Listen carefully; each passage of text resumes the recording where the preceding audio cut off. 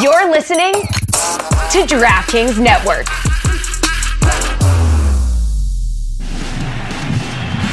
Ortiz fights it off center field. Damon running to the plate, and he can keep on running to New York. Back to full. Red Sox fans have longed to hear it.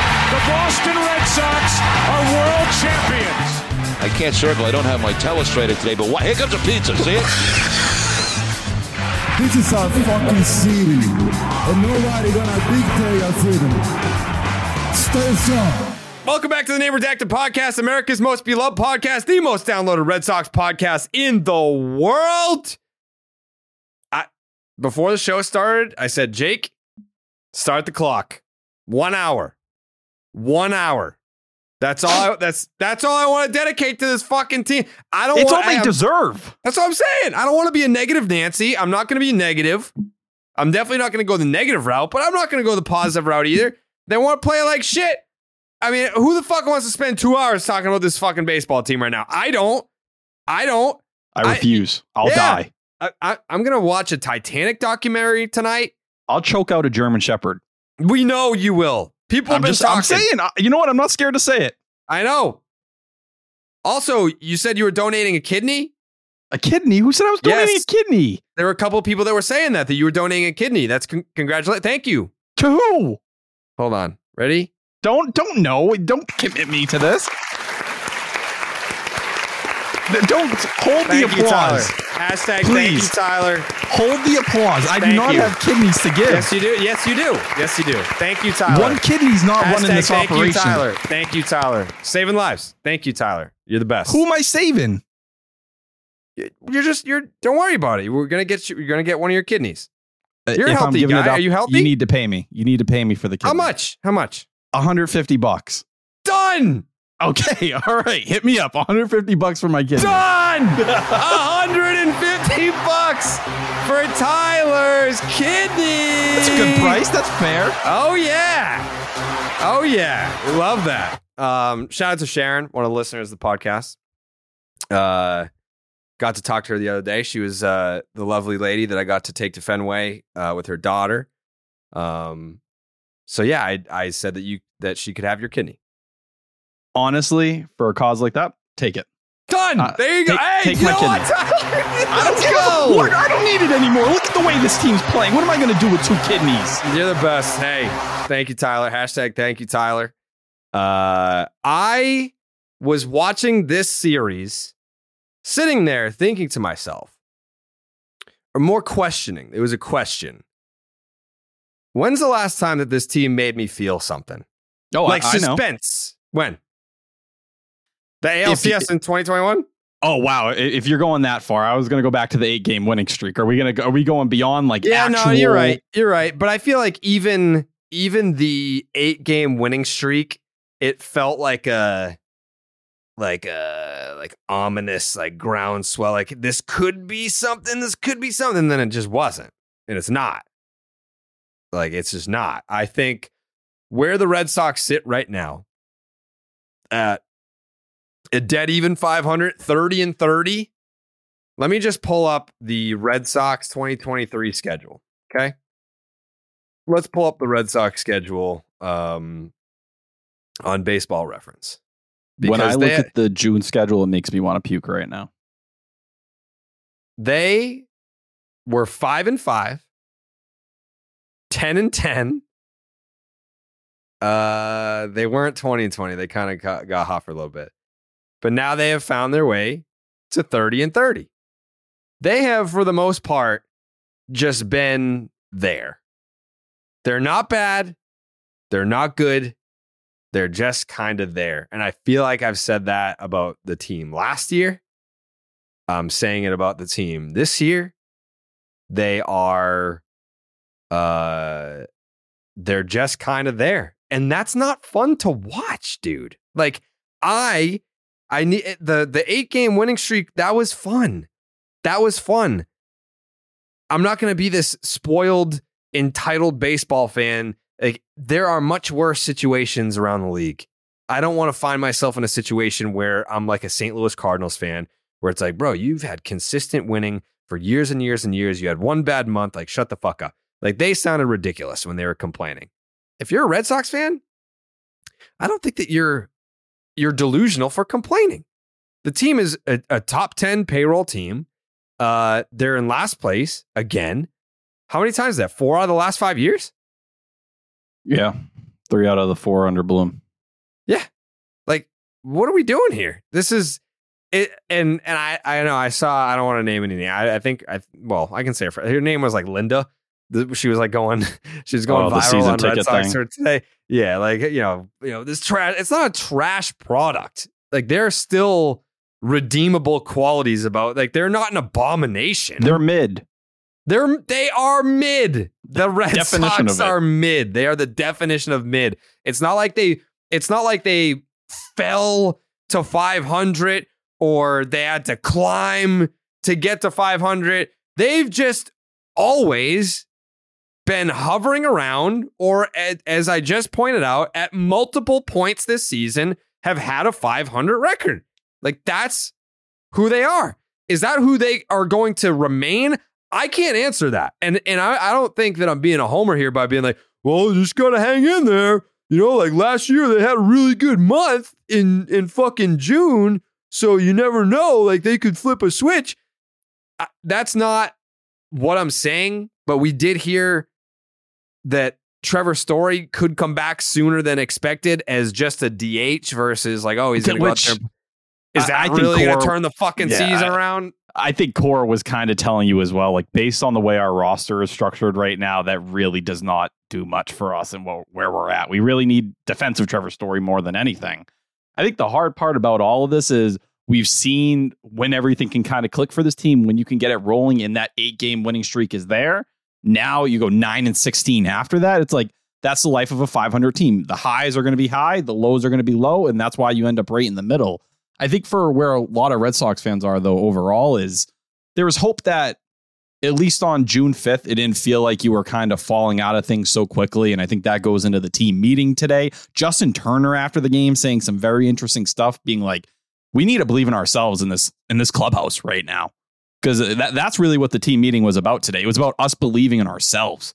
So it seems like there is some doubt in there. There's guys that maybe that confidence they were riding when everything was going right is kind of going by the wayside a little bit. And that's why they had that closed door meeting. But a lot of the things as a Red Sox fan you were hopeful for entering the year, right? It was like, well, hopefully you finish 4th. Like maybe the Orioles don't take that step forward, or one of these other teams kind of falls off and you find a way. That doesn't look like the case. The team that had the best chance of maybe regressing or staying the same in the Orioles, they've torn it up more than anyone. They hold that first wild card. They're in second place in the AL East. Then you look out to the AL West, the Rangers. The Rangers are insanely good. They're killing it, 38-20. The Astros have shown up and are like, hey, we're not going anywhere. So before you know it, like you're 5.5 back at 30-30. You're 3 spots out of even being in the third wild card. So like how quickly you look at this entire picture here and you say, all right, well, yeah, they're going to straddle right around 500, but they're really not even going to be close to getting to a wild card spot or anything like that. That's a depressing reality. That's tough to face. And some of the things we were rooting for, Chris Sale is probably the best story on this team to start the year. We haven't had a podcast since everything went down with him. Now we have that. You've lost a John Schreiber. That was a key piece, an anchor for this bullpen as a whole. Joely now going down, who sucked, but another guy that was supposed to be part of this team. It just feels like it's all piling on right now. And it's not exactly like it was in July where all those injuries happened, Story, Sale, Strom last year. But I think that's what they are trying to get in front of, where they're like, damn, we have a really tough stretch coming up. If this continues to snowball, we are going to fall out of this thing significantly very fast. You can't afford another 9-16 stretch here after doing that. You need to get right. And I think that's why you see Cora's frustration boiling over. And that's why you see the players they're trying to get everyone on the same page. They're trying to get some momentum going. Yeah. Like having a team meeting. I mean, you're second in like 3 weeks. I really wish that didn't come out. I agree. I really wish. Like having a fucking team meeting before you go up against the best pitcher in the American League and the best team in baseball. Now you're just setting yourself up. You have a team meeting and then you go out there and fucking lose. You look stupid. It's embarrassing. A lot of it is embarrassing. The fucking Little League home run is embarrassing. The throwing errors, embarrassing. Like, guys not knowing how many fucking outs there are. And I feel bad for Cora because he's the one that has to sit up there at the end of the day and be like, hey, you know, like the defense, like that's on me. I'm the manager of the team, right? Like that starts with me. Like we got to coach them better. Are they going to be better by tomorrow? I don't know. Like these are fucking Major League Baseball players. Like the Little League home run bullshit shouldn't be happening. The defensive miscues that we've seen so many of so far to start the year, that shit shouldn't be happening. Like that's not a coaching. You don't have to. This isn't fucking high school baseball where you have to coach players into being able to play defense at an average level. I feel like that's all we're asking for. This team wasn't constructed to be some fucking defensive specialist team. No, but Alex Cora having to sit there and take the brunt of it and be like, hey, it starts with me. Like, what are you going to do? You're going to pull players aside and be like, there are 3 outs in a fucking inning. Okay. You back up this guy and when the throw comes down here. This is what you need to do. This is first base. You throw it to his fucking glove. What does he have to do? Like, what? I get it. Like, he's being accountable. People want accountability. People are like, hey, no one is coming forward saying, like, taking any accountability. All right, well, Alex Cora is doing it. Is Alex Cora out there fucking throwing balls into the stands and doing all this shit? No. And it sucks because I feel like Kike, while, again, I've said this before, while he says that shortstop is his preferred position, guess what? It's not. It's not. Like, we saw today, great center fielder. He fucking robbed a home run. Yeah, robbed a home run, makes a sliding catch coming in. Like, he can throw. I believe he was in center field for the relay that cut down Judge at the plate for the wild card game, correct? Correct. So, like, he can play a great center field. No one's going to sit here and say this guy's... And I was going to say this, too. I just didn't... I didn't think that it added any value to the conversation, but obviously we're going to talk about it here. When Kike, what was it, on Saturday that he had the 2 throwing errors like in the same inning? So that happens and you're sitting there asking yourself the question, this has to be mental, right? Like it's got to be a mental thing because he's athletic as fuck. He can play an above average center field in the major leagues. It's not the issue of getting to the baseball. What is it? All but one of his errors are throwing errors? Yeah. 12 out of 13, 14. What is it? I think it's 11 out of 13, technically. Okay. I mean, those are all throwing errors. Like that's going to be like his issue has never been, I took a bad route. I took a bad first step. I couldn't get to the ball. I'm not quick enough. Didn't have a glove there. I booted the ball. No. He gets to the baseball just fine. It's all throwing. It's just, it's got to be in his head. But now we're at a point, Christian Arroyo's back. You're going to start to see a lot of guys moving around now. Raimel Tapia, was that a surprise DFA for you?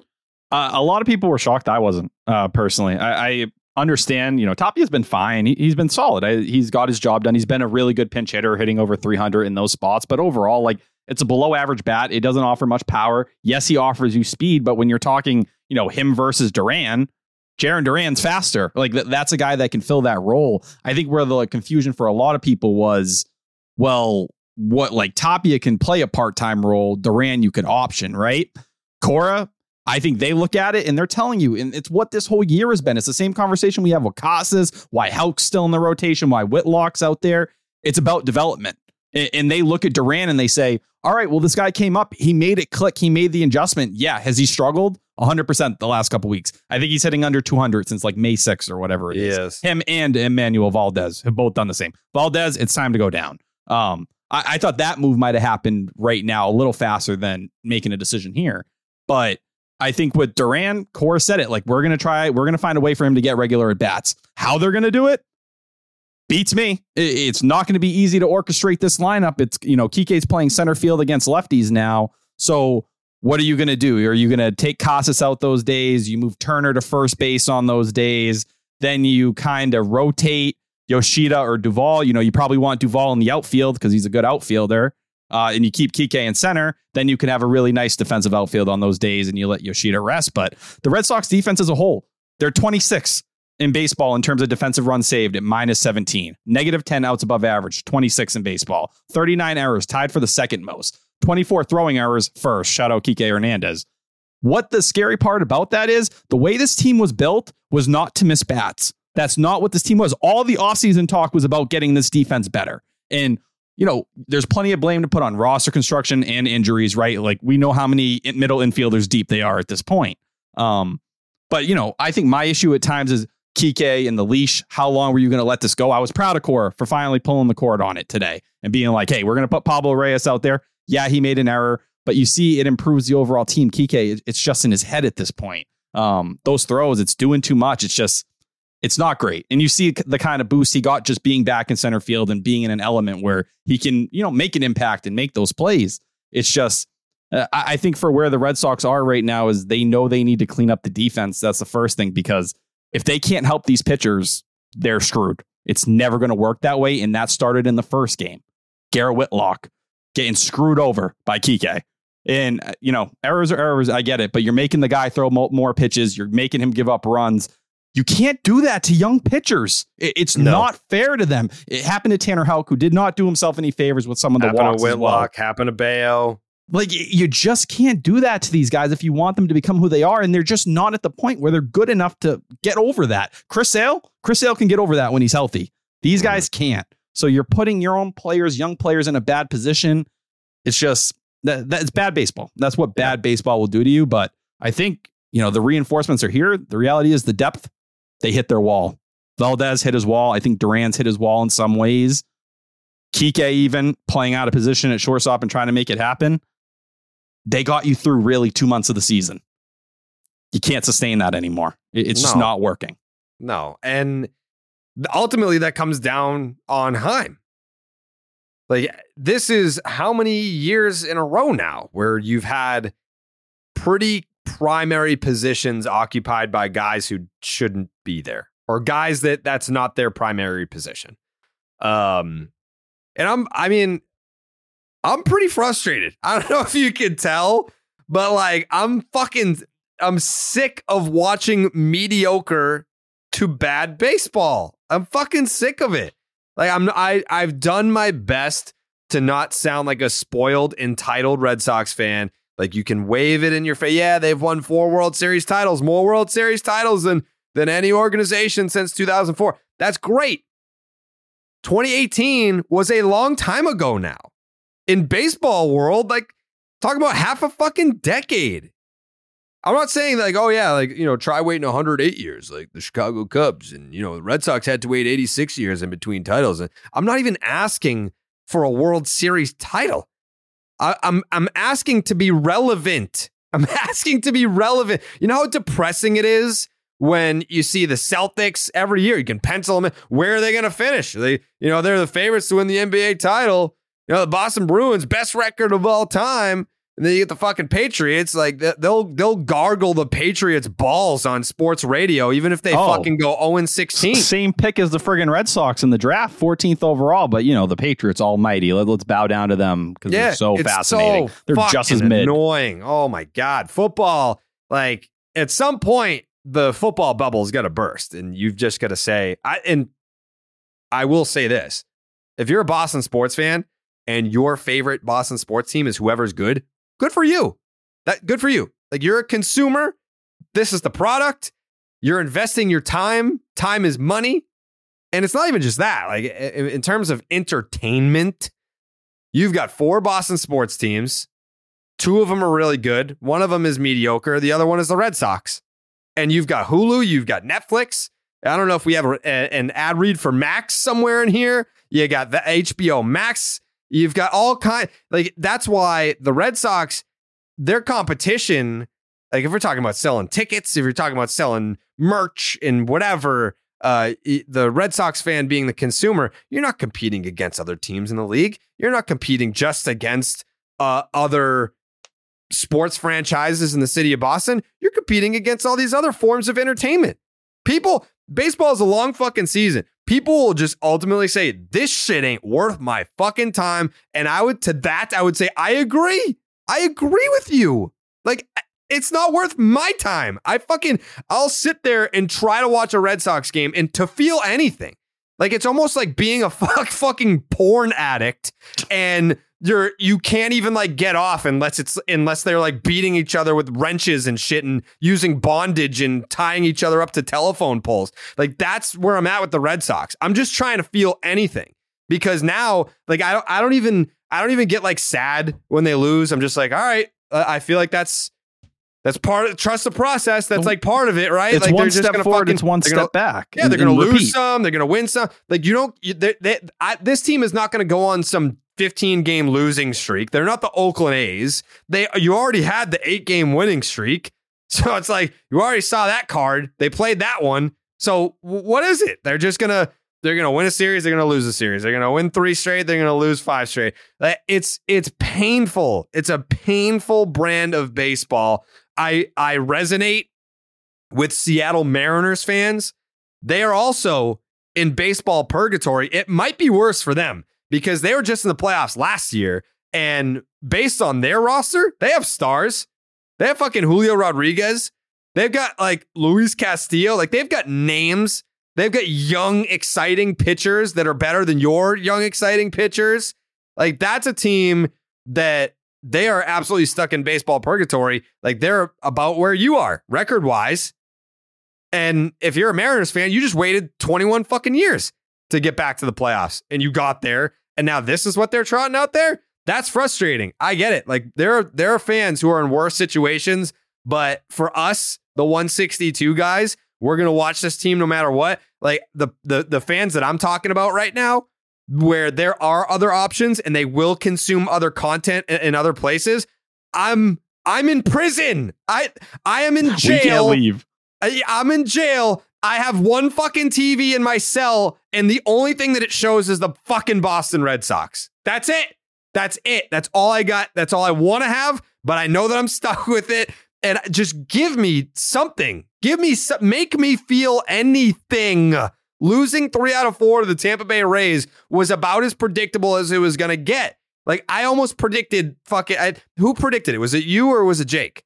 No, obviously Pete not went. Jake. Jake fucking I went. think Pete went. Pete 3 went out 1 of out 4 of 3 for the Rays. Yeah, so that was where I was gonna go. But because Pete picked it, I was like, all right, then I'll be the guy that goes fucking 3 out of 4. But that's what my gut said. I was like, they might win a game. I'm not gonna predict them to get swept, but they might win one. And that's what happened. And then you look at it on Twitter, people are like, oh, well, you know, the Rays, they're super lucky. The Rays are lucky, and you know, they got all these like bad ball, shitty expected average and low exit velocity, lucky bloop hits and blah blah. Dude, they got the best fucking offense in baseball. What are you talking about? They'd even hit a homer off of you, and they still took 3 out of 4. This team has done nothing but smack homers. They're just that above you. They are better than you at everything. Better starters. In a big way. Better relievers. Better offense. They're better looking than you. It's fucking crazy. They are so much better. But again, like the division was never the goal. We never opened the season being like, man, we really got to make a run for first place. No, that was never if the Red Sox were going to make the playoffs this year, which I still believe that they can, despite this rant where I'm just fucking, I hate this team right now. I still think that there is a path to the postseason. I don't want you to listen to this and be like, all right, let's pack it up. You know, let's start focusing on 2024. I don't feel that way. I'm just frustrated and fucking sick of watching this brand of baseball. I'm sick of being in baseball purgatory where I watch my baseball team and they're just kind of fucking there. That's it. Yeah, I think the purgatory thing, right? Like there's needed context, right? In a bridge year, I think if you ask the Red Sox front office like what they view this as, it's about what they thought it was, right? Like I don't think they ever thought of themselves. They may put up the act and say, you know, every year is about championships. When they didn't go over the luxury tax, it was basically saying, yeah, we're a mediocre-ish team. If things click the right way, you know, if Chris Sale stays healthy, if, you know, we don't lose key guys, all this stuff, you know, some guys have a career year, some of the younger guys take a step forward. Yeah, we'll be in the conversation. If not, we'll be right around 500. That's about what you are, right? Like this is kind of what the idea for them this year was when they kind of had the outlook, and it's just frustrating that this is where you are in this point of the process. And I think we've hit on that a million times on here, but it's the brand like you're kind of hinting at. It's the way the games are being played that's bothering me the most. Yeah, 30 and 30 sucks. Why do you think do you think Alex Cora got ejected today because I mean, he even said it after. He was like, yeah, like I came out and it was arguing balls and strikes. Like the pitch in question was a strike. The umpire was correct, but it was something about like a pitch clock violation that didn't get called when Ref Snyder was out there. Do you think he was ejected today because of that? Or was it just like, God damn it, like we're playing this shit brand of baseball. It must drive him bananas. Well, think about the whole coaching staff of those infielders. It's Ramon Vasquez and Carlos Febles. Both guys are infielders. They both are in. So you got three guys who prided themselves in defense and being infield instructors. And then that's what's happening in front of them. Of course, it's frustrating. And I think that's where the root of this is. 30-30. If you told me on March 25th, the Red Sox were 30-30, I'd say, yeah, that's about where we had them. You know what I mean? I bet there's been some fun times and good times. What's been so discouraging the last 16 games or so is nothing ever clicks. This team is never going on all cylinders like we saw during that 8-game winning streak. And we're not asking them to do it 8 games in a row. Do it 1 game in a row. Pitch well, hit well, and clean up in the bullpen and play good defense. Just do it all for 9 innings. That's all we want. They haven't done that in so long. It's been such a long time since we got any kind of consistency in that manner. And you look at this series, and even the first game you won. Congrats. It was a bullpen game for them. And their bullpen has been the most disappointing part of that squad. I think they're bottom 10 in ERA. But you look at the rest of the series, it's just like errors 1 game, bullpen leaking when you didn't want it. Maybe some questionable managerial decisions we'll probably hit on in game 2 that I wasn't a fan of, that I didn't think was the best. Then you have Tanner Houck go out there and he's walking the friggin' world and you can't hit. It's just the last 3 games, the offense completely died on you. Offense, bad defense. I'm not going to get on the offense for fucking getting shut down by Shane McClanahan. Like it's just not going to happen. Today, but the last 2 days before that, Tosh Bradley now too. Like, I mean, that bullpen is not that good for Tampa Bay, and you had your chances. And even Shane McClanahan, you had your shot in the first inning. You did. You had 2 guys on, and you didn't capitalize there. It's Shane McClanahan. Great. The last 2 nights you've also taken off. So go out there and win a friggin' series, because this team, what did we give them so much credit for a couple weeks ago? They were cleaning up on some of the best arms in the games. That's what this offense was doing because they were patient, and there was some tough BABIP luck overall, but eventually it's, hey, you got to show up. You had that chance in the first inning. You know, with a pitcher of that caliber, if you don't get to him early, you're fucked. He's going to settle in. What did he do? He settled in. How often is Shane McClanahan going to walk 2 guys in the first inning? If I would venture to guess, he hasn't done that this year. No, I know he's had some walk issues overall, but like those are the opportunities there. And you go to the other games as well. Like, game 3 where you lose 6-2. Where was your offense really just never gave you much of anything after early in the game?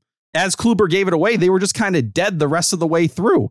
You go to game 2, you were only playing in the 9th inning because they dropped the friggin' pop-up. If Brandon Lowe never drops that pop-up, it's 2-1 and that's game. Yeah. So, like, you got brought back into that game, and it took their bullpen absolutely shitting the bed. Jalen Beeks not being able to get outs in that first game. That's like the only reason why the Red Sox didn't get swept is because fucking Jalen Beeks sucks. Like the Red Sox won 1 game in this series because a former Red Sox pitcher sucked. That's why.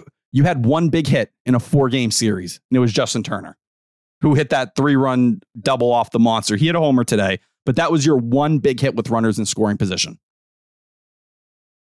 where you kind of just put a bunch of runs on the board and you open it up. Duran had a single. Yoshida had the RBI double during there. But like, that's what it is. And even a day today, like today, how often are you going to rob 2 fucking homers? You rob 2 homers, 2 great plays that, spark you. I wonder the last time a team robbed 2 homers in the same game. Never mind back-to-back innings. And that's where it was. It's like, if you had gotten on McClanahan early, if those defensive plays, you kind of spark something. Before you knew it, once he settled in, the game's over right there. And there wasn't, as the game went along as well, you just never had that feeling, they were going to come back. And that was a feeling we all felt the first 5 or 6 weeks of that season, where it was like, hey, we're down. Let's see what happens. Lately, and that's not a sustainable way to play. And I think that's where the Red Sox are right now, where you can't do this all the time. And now you're going through these stretches where you're getting your ass kicked and you're 9-16 in the last 25. Yeah. It's bad. It's bad. And I think that kind of answers the question, right? Because we were talking about this last episode. Why, if the offense is exactly the same and the starting pitching got better, have the Red Sox not won as many games in April as they did in May? And it was, the defense is just bad. The defense is bad. you've given games away because of how poorly you've played defense. And now the bullpen isn't perfect anymore. Think about now how many games the Red Sox should have won because they got, I don't want to call it rare good starts from guys, because like it at one point it was no longer rare from Chris Sale. It was expected. Yes, he had a rough couple 3-4 starts in April, and then after that he was in cruise control. He was automatic. You knew that you were getting a good to great start from Chris Sale. But James Paxton, I mean, there are certain games this season that you got great starts and lost the baseball game. And the rotation was supposed to be somewhat of an Achilles heel. It has been. So when you've gotten good starts, I mean, like they've wasted good starts from just about everybody. The Like Cardinals and the Angels series are all that plays through my head. Yeah. Those are the series where, like, you know, we talk about moments and where this season can go in one direction or another. And I thought today was one as well. I thought this was a sneaky, really big game for them where you split the series, you know, you kind of get your head above water. You're over 500 again. Getting swept by the Cardinals when you had 2 wins in your pockets, throwing 2 games away against the Angels when you got the pitching you needed. How much can you depend on James Paxton? And now, like you mentioned, Chris Sale, the one person you could depend on every 5th day to get that job done, that you're like, hey, he, you know, if the other 4 don't got us, he got us.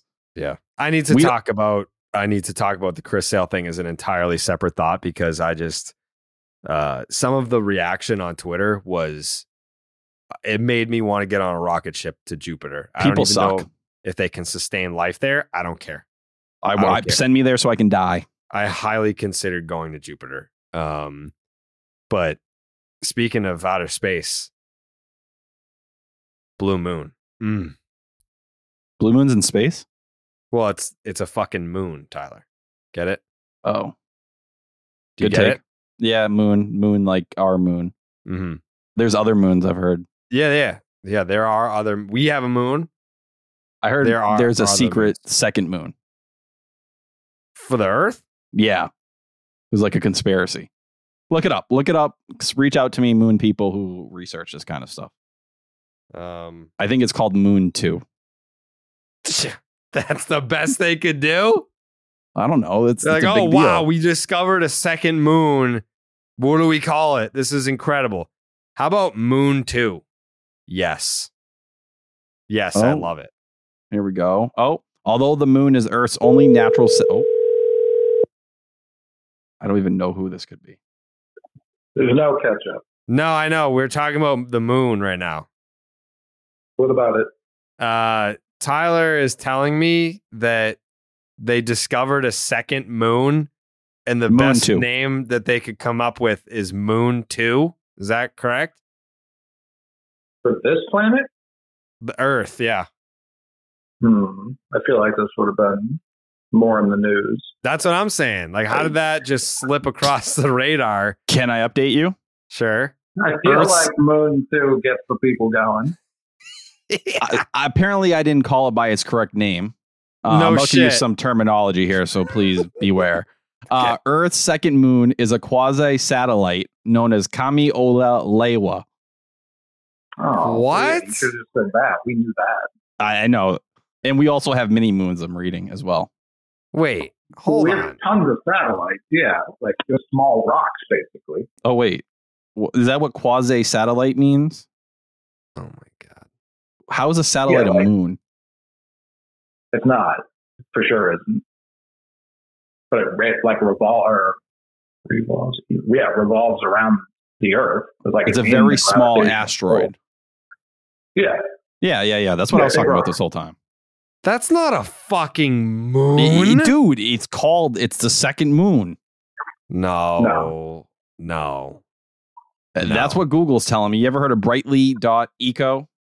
No. It's what NASA uses. No, it's not. And I mean, you can't just be an asteroid that gets caught in the Earth's gravitational pull and then call yourself a moon. That's not how that works at all. That's like, you know what that is, Tyler? That's like if your fucking stupid ass ran on the track at a NASCAR event and just started running around the track during a race. And you're like, look at me. I'm a race car. No, you're not, dude. You're not. All I'm saying is you'll talk that shit to me, but if you saw the 65-foot asteroid, you ain't doing shit. That shit's fucking you up. You know how long 65 That's feet is? not a moon. I would say it to his face. No, It's a smaller you're not moon. a moon. It's a It's smaller not a moon. moon. It's not a moon, dude. It's really not. And trust me, I'm not out here trying to be the moon denier guy. Like I would welcome a second moon. I would. But what you're It's talking here. about, not a moon. No way. Jake, is that a moon? Definitely not a moon. It's Dude, not Jake's a not moon, a dude. fucking It's astronaut, not. dude. He's not a fucking astronaut. How do you know what Jake does? He's usually just like on the podcast and then he just disappears half the time. Where do you think he is? Well, as someone who knows an astronaut, Who? I watch yourselves. Tristan Casas? Yes, Tristan. I was actually just about to say Tristan You Casas. don't know Tristan Casas. You don't know that. I have a cell phone number. I do. Let me text bro right now. Hold up. Yeah, text him. Ask him. Be like, yo, is there a such thing as a second moon? What up, little bro? you call him little bro? Yeah. I'm older than him. By how much? Couple years. What is he? 23? How old are you? 40? 20 fucking 5, dude. Yo, little bro, they're sleeping on you. They don't realize you've been an above league average hitter since May 1st. Listen, remember, we're not sleeping on Tristan Casas. Coley, where are you at on Tristan Casas? Big fan. Would I prefer he be hitting 600? Like always, definitely. But am I dissuaded by his future with the team? None whatsoever. No, me neither. I'm pretty content about it. the worst part of Twitter right now are the people who think Bobby Delbeck should come up for him. I think Bobby Delbeck should come up, but not at Tristan Casas' expense. No, we need a shortstop. Bob, stop. No, dude, do you want to take this team to an even lower level? Suck on it. I want Bob playing. I want Bob playing shortstop every day, even when Trevor Story comes back. Alice Cora legit said, "Hey, Bobby Delbeck's fucking Barry Bonds. He's hitting 10 homers in 18 games. I don't give a fuck. This team cannot play defense. He is not joining this ball club." He didn't say Enjoy that. Worcester. That's word for word what he said. What did he say? He was basically like, "That's cool. That's cool that Bobby Delbeck's playing well." Bob's had more success at shortstop than the Earth had more moves. That's fact. I disagree with that. I think there's more moons than Bobby Delbeck has big league hits this year. No. 2 moons, 1 Bobby Delbeck hit in the bigs. Like when the moon is out, it's so bright because the sun's like, everyone, look at this fucking moon. If there was a second, you can see other planets from this planet. In this second moon, you think, what is it, hidden behind the actual moon? No, it's smaller, so you have to look for it. It's like what do you call those things? Constellations? Constellations. You think constellations are smaller than moons? Well, they're like stars. You have to look for them to connect the dots. This is a small asteroid. The sun's a star, and it takes up so much of the sky. Well, That's think also about it. true. Okay, so this is my whole point here. Thank you for setting this up for me. The sun is like the first moon. All the little stars are like the second moon. Case closed. Thank you for coming to my TED Talk. We're going to call it a Tyler Talk. Jupiter has like 9 moons, something I've always been jealous of. And hearing there was a moon too, only to be found out there was like a pebble floating by, was so disappointing. 65-foot pebble. Yeah, and it's all perspective, really. It's all relative, right? If that pebble hit Boston, we'd no longer have a city. I disagree with that. It obviously tried to, and it got stopped. It didn't even get in the club. Like Well, Big Brother Moon stopped him. Mm-hmm. No. We've had asteroids get right past the fucking moon and wipe out entire species of dinosaur. True. We've had asteroids hit this planet and bring it water. This planet has been pelted by asteroids. And this one couldn't even sneak past because it's tiny. Yeah, it's like the it chose hubs the moon of life. asteroids. Yeah. It's like a little bitch. What'd the second moon do to you guys? We interrupt Tyler's stupid fucking Moon 2 theory to bring you a word from our sponsor. Because unlike Moon 2, Blue Moon is an actual moon. And it's also an actual beer. Beer is a tried and true baseball tradition, but Blue Moon is the only beer brewed by baseball. Blue Moon was born in a ballpark, first brewed at Coors Field in Denver, Colorado. Make it your one-of-a-kind baseball tradition whether you're at the park or watching from home. I need a Blue Moon basically every time Tyler talks. You never know what's going to come out of Tyler's mouth, but you know it's probably going to be pretty stupid. Unless it's about the Red Sox. Astronomy, on the other hand, I wouldn't trust Tyler for a second about that. The only thing I'd trust Tyler less with than astronomy is taking care of my dog. Tyler Milliken, big Red Sox guy, definitely not an astronomer, and probably the worst guy to ever do it when it comes to dogs. With its refreshing flavor with Valencia orange peel for a subtle sweetness and hints of coriander, Blue Moon Belgian-style wheat ale is a one-of-a-kind beer that's made brighter. It's carefully crafted and full-flavored with refreshing notes and a smooth, creamy finish. Blue Moon was brewed by baseball to give you a dose of nostalgia and get you excited for the new season. Why strike out with the same old beer when you can get something one-of-a-kind? Its bold flavor, bright explosion of color, and iconic orange slice ritual guarantee a one-of-a-kind beer experience perfect for spring weather. Best served with its signature orange garnish to showcase its beautiful bright color, a beer this good only comes around once in a blue moon, but you can enjoy it all season long. Keep baseball traditions alive with Blue Moon Belgian-style wheat ale. It's a one-of-a-kind every time. Check out shop.bluemoonbrewingcompany.com for baseball merch and visit get.bluemoonbeer.com/Jared to find Blue Moon delivery options. That's get.bluemoonbeer.com/Jared. Blue Moon, made brighter. Celebrate responsibly. Blue Moon Brewing Company, Golden, Colorado Ale. I mean, it's just not a moon, okay? If it were a moon, I'd welcome it.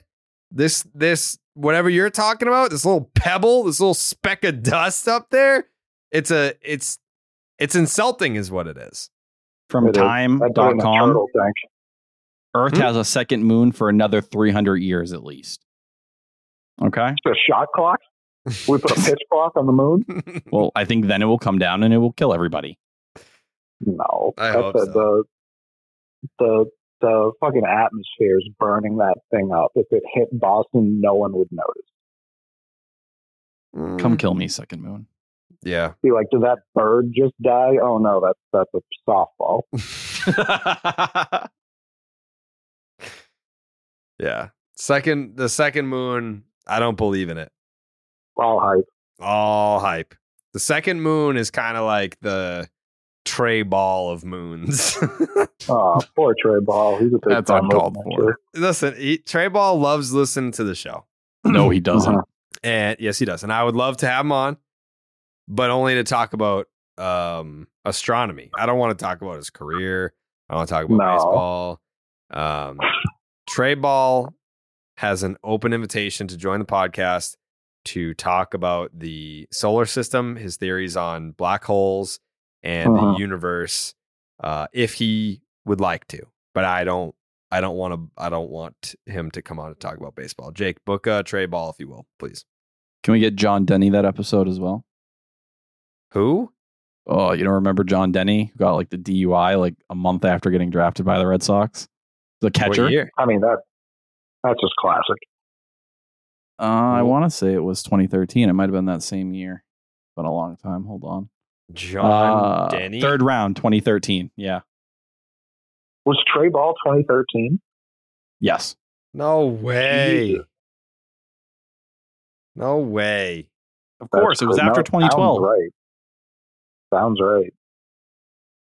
2013? I was a freshman in high school. You're a freshman in high school? Mm-hmm. Okay. Cole, you got any thoughts on the Sox? They fucking couldn't have picked a worse time to start stinking it up. Like, do you think they're stinking it up, or do you think they're just playing the Rays? they're what, 4-10 their last 14? They didn't play the Rays 14 times. Well, they're 1-7 against the Rays. Sure, yeah, but one of those was what, like the third series of the year?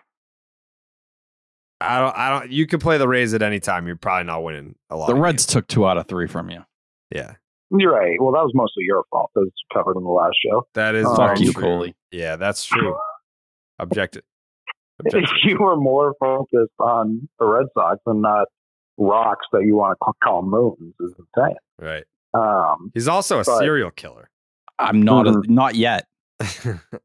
Yeah. Mm-hmm. Yeah. I wouldn't Coley. let... What?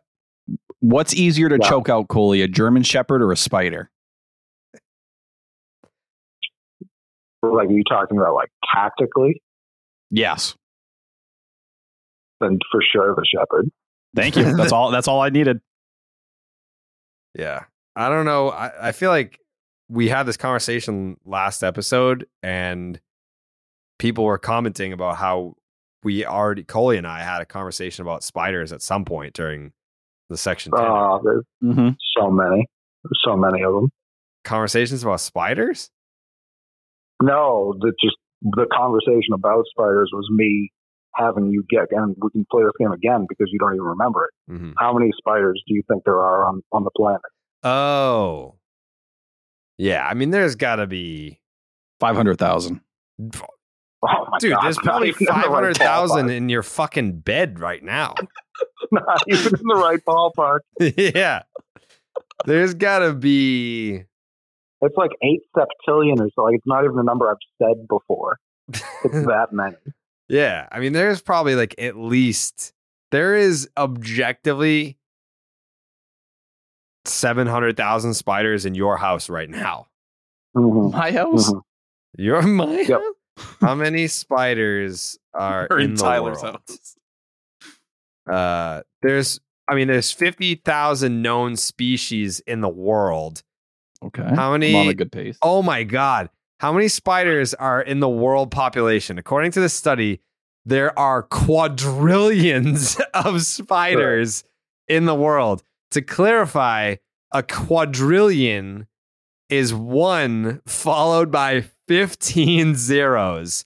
Alternatively, it is 1 billion times 1 million. That's how many fucking spiders there are in the world. 500K.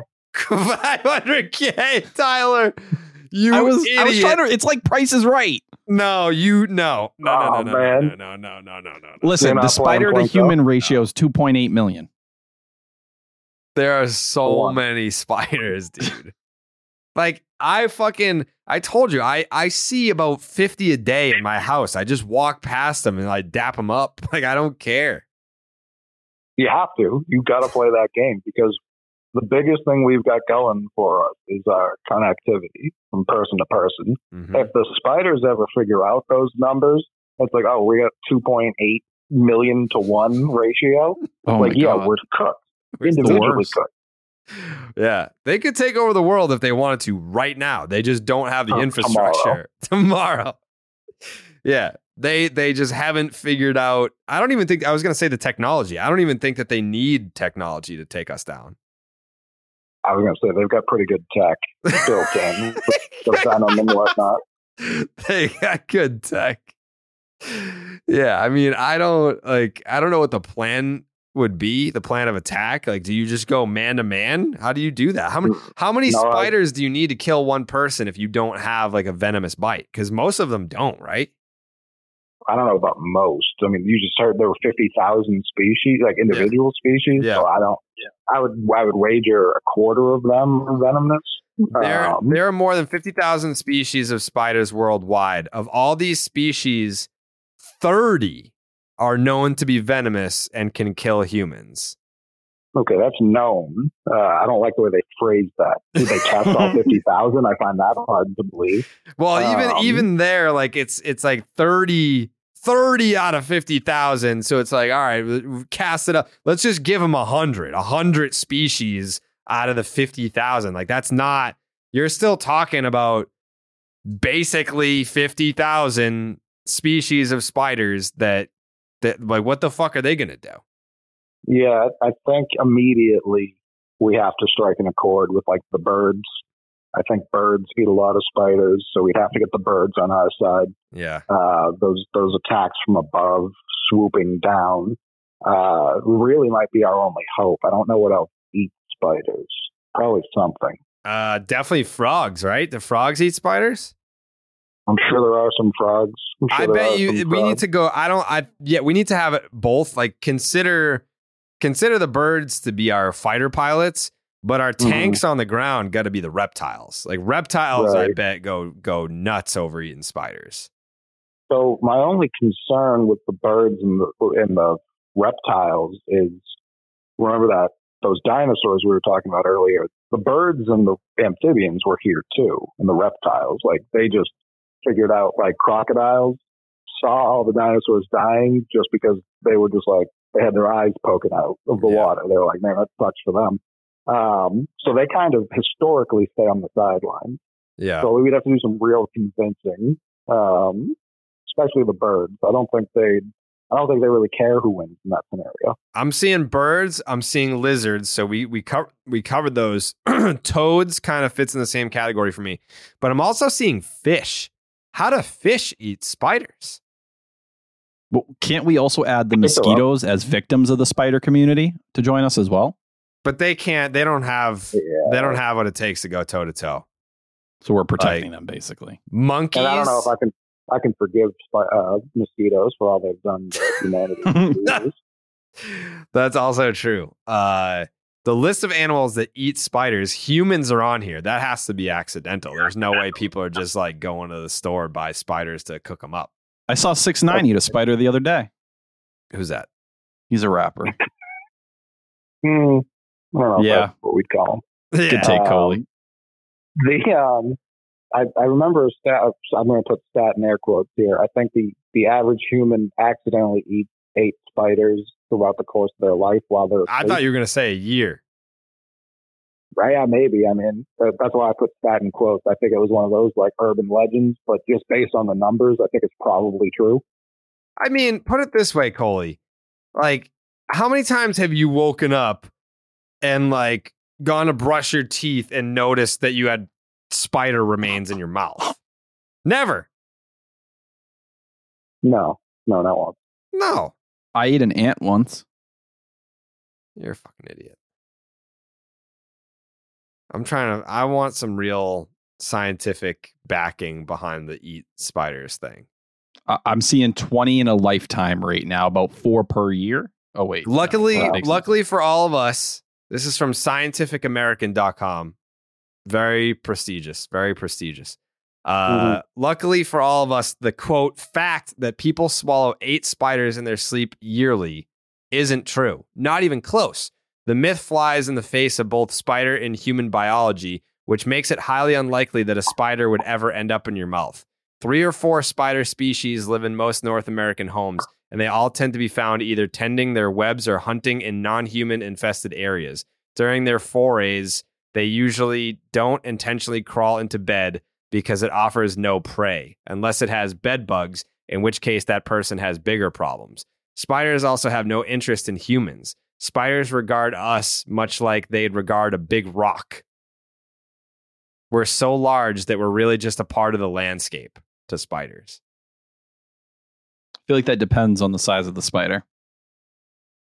I would agree with that. Yeah, if we have, there's definitely like down in Austin, Texas, I saw a spider that was like the size of a Frisbee. Oh, no. Yeah, that's why I won't go to Australia. Brazil's got those horrifying spiders that bite you and make your dick explode. Your dick explodes from a spider? Yeah, it's a tough scene.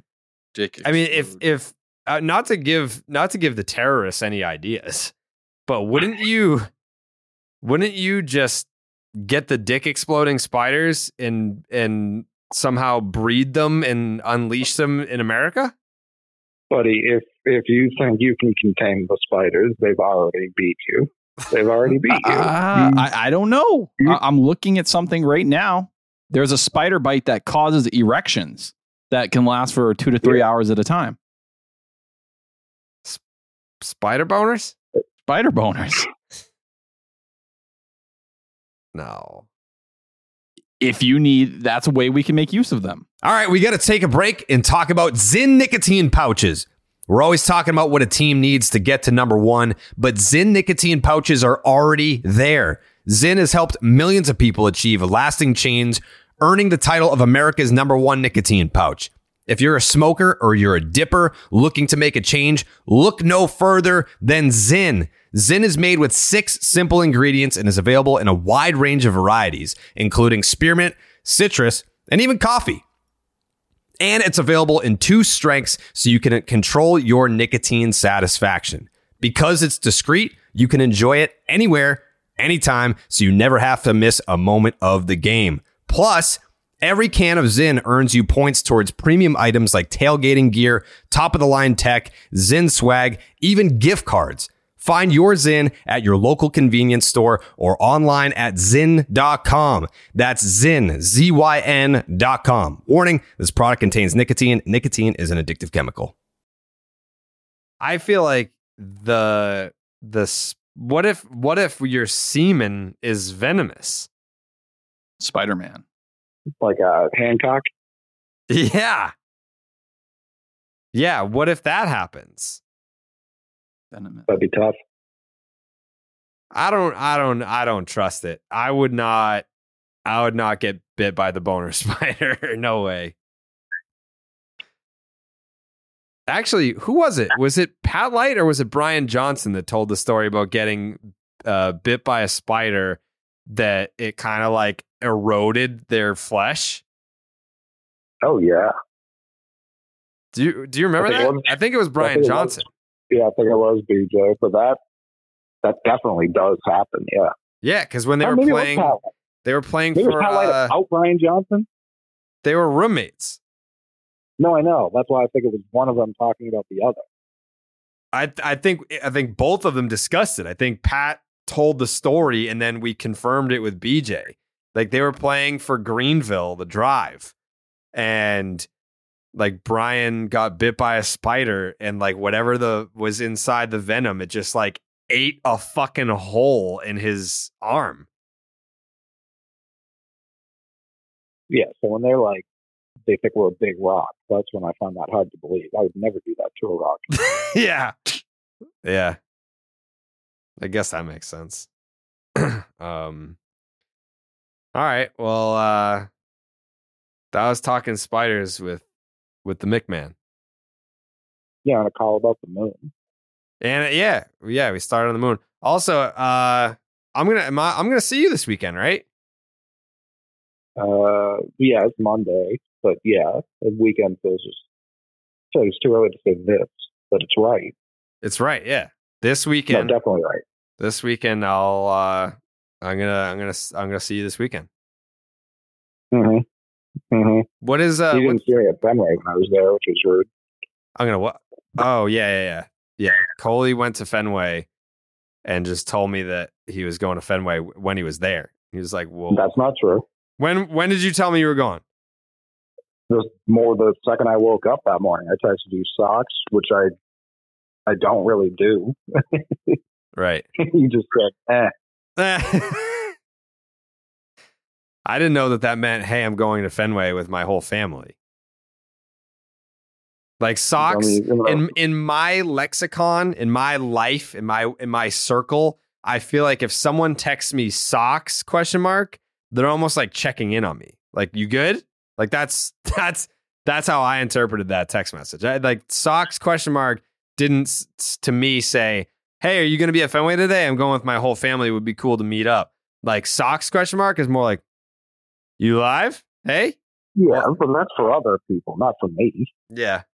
Oh, it would be wild for me to assume that you were going to make the trip down from Maine to go to Fenway. What day of the week was it? Sunday? Saturday. Yeah. So, no, that's... I said socks. You said, and then 4 hours later, I said, tell AC and the boys it's the girls' first game, so no fucking around today. Oh. And then you said, oh, you're doing a socks today. And I said, fucking socks. Yeah. 2 more hours go by. I said, where are you at? And so that's still at this point. There's been no indication that you will not, the guy who lives at Fenway Park will not be there. And I don't go on Saturdays a lot. I don't like 4 o'clock games. That's the thing. I don't like 4 o'clock games. It's It's too early for dinner. It's too late for lunch. It's just smack dab in the middle of the day. I don't know. I don't like 4 o'clock games. Well, they serve baseball there. It's not really a food place. Yeah. So I said at 4:22, where are you? You said my house, which I found to be confusing because I feel like you're the kind of person who would say Fenway's their house, which is what I replied. And then you said second house, which didn't really clarify it for me. And then I said, is there some sort of wrestling event tonight? That's the only explanation for why I would be at Fenway. Yeah, and you said I hate 4 o'clock games, won't participate. See? That checks out. And then later that day, that was the game. Sale went like 8 shut, and then they lost. And I said I specifically asked you to relay a message of no fucking around today. And then you said Ort would have locked that game down. Oh, that's an outdated take. Jesus. That's fucking super outdated. See, Tyler, I was nice to Caleb Ort even when no one was watching. Even when no one was watching. That did it bring you joy? Shit. Did it bring you joy the last couple of days, or were you just sitting there angry? No, I felt nothing. I didn't care. If he gave up a home run, I wouldn't have tweeted it. And when he went 2 innings and retired the side in order both times, I felt nothing. That he robbed that from me. Like I supported him, and now I don't give a fuck about his existence. If he sucks, don't care. If he does well, don't care.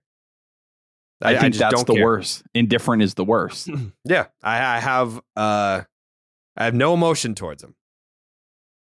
We have some news. What fucking Chris Murphy? Yeah. Woo! Breaking news. Woo! He's been horrendous at AAA this year, so this is actually nothing to feel excited about whatsoever. Ship's sinking, Coley. Don't say that. The ship's sinking. Chris Murphy crashed into an iceberg? Yep. Right ahead. There's icy water. Let's just say there's icy water alerts right now. Did he just get called up? I zoned out. Yeah, he's got an ERA of almost 8. Yeah, no, he's cooking, but Tapia got DFA'd today. Don't care for that. Yeah. You were upset, Coley? And yeah, this team doesn't have a lot of cool players at the moment. He was by far the coolest, and now he's gone, so it's less cool. And then your fucking tweet bummed me out when I was on break. That's the first thing I see is the Red Sox are going to DH Trevor Story like he's fucking Bryce Harper. He's not like Bryce Harper. Do they understand that? You asked for what the H and DH stands for. I saw you got a lot of blowback about that tweet. I did? Mm-hmm. From who? I don't know. People were like Trevor Story. I know that you're not his biggest fan. I'm literally the only person who cares about him. We've gone over it. You're the only person who cares about Trevor Story? I'm the one who was worried about his arm. I'm the one who was worried about rushing him back too quick. I've said that on this show. I care deeply about Trevor Story.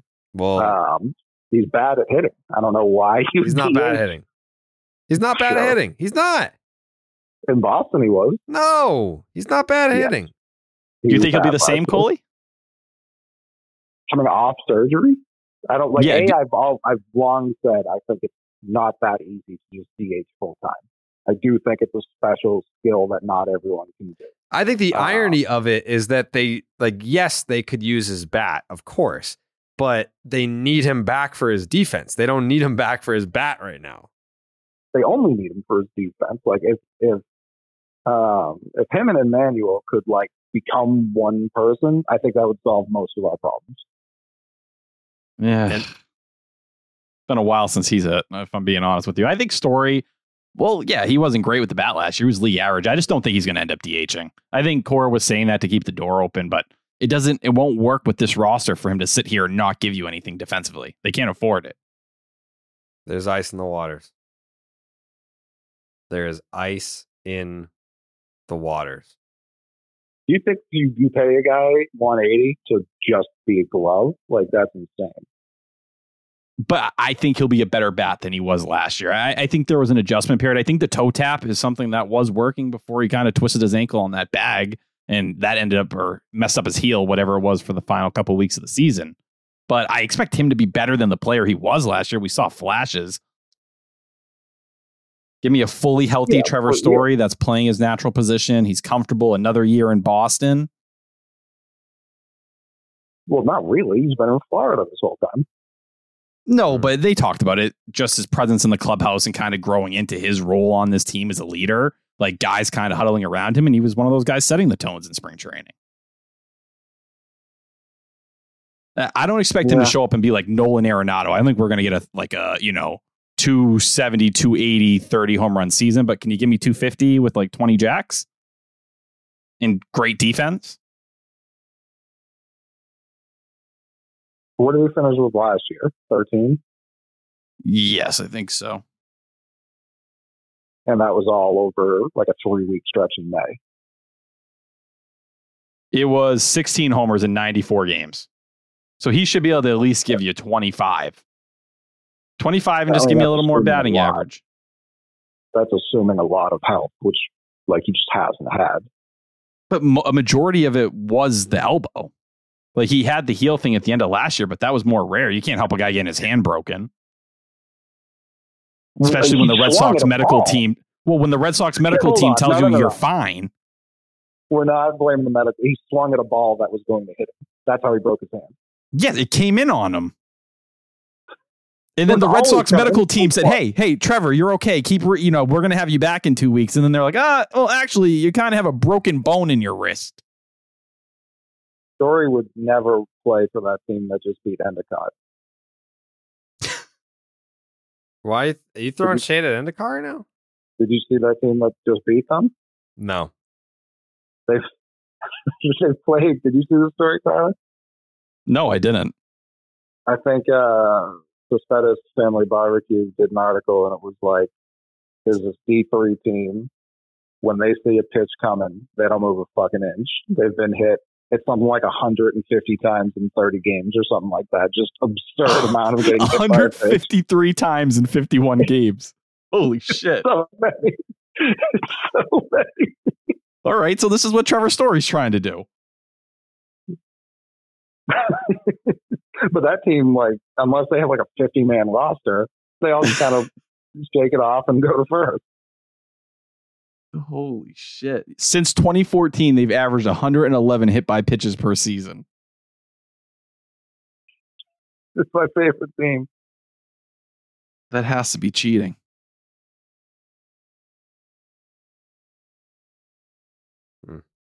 But yeah, you can't DH. No, I agree with you on that. The bat's not good enough to DH. His glove was the whole thing, and we'll see how his arm looks after surgery, I guess, next year. I think that I'm not really worried about the defense for him at short, though. I know some people keep saying that, but if the elbow's right, I look at the same way as I do a pitcher. It should be stronger than ever, especially when you've been playing with a bum one for years. I mean, you're the one who's been exclusively calling it hoof meat since I've met you. What'd you say? You're the one who's been calling his elbow hoof meat. It was hoof meat. You did say that. Barbecue chicken. It was coming right off the damn bone. Not every surgery is the same. I don't know. Like, his glove's great. I have no questions with his glove at all. It's his arm and his bat I have questions with, and I don't know that either have been answered. And some of it's not his fault, 1,000%. The bat last year was his fault. He wasn't good at that. It's crazy to hear Jared say he was good at hitting last year. I didn't say I just said he wasn't bad. He was league average, 102 OPS plus. Yeah. He wasn't bad.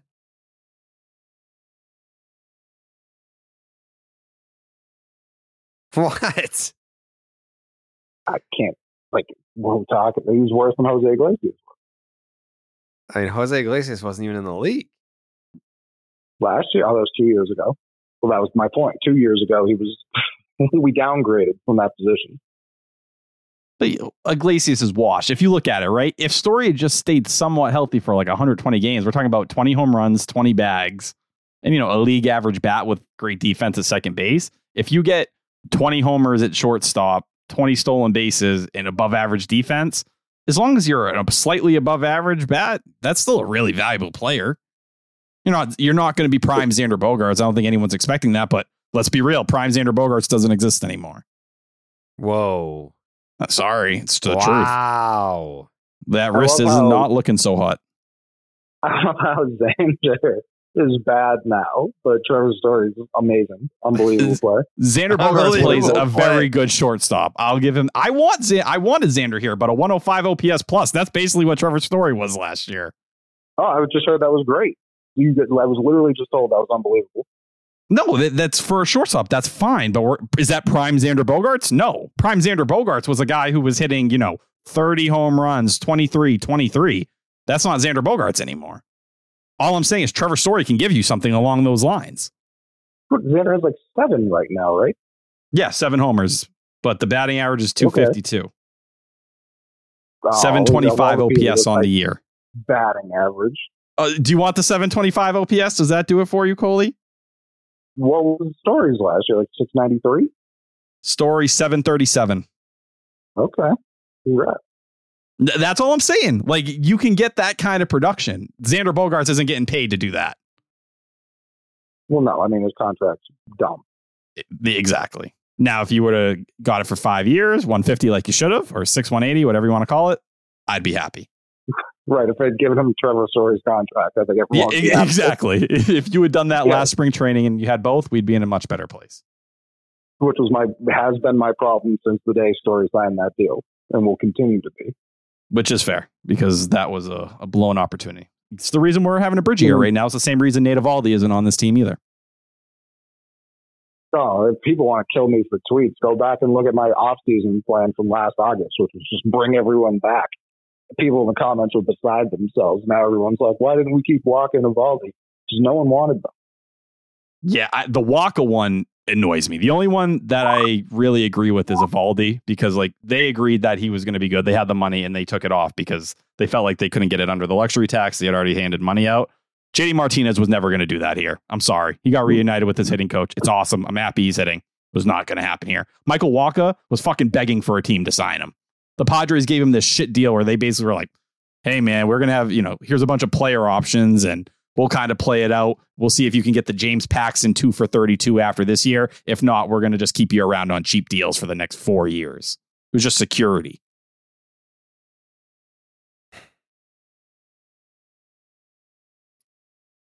Let's talk about Cerebral.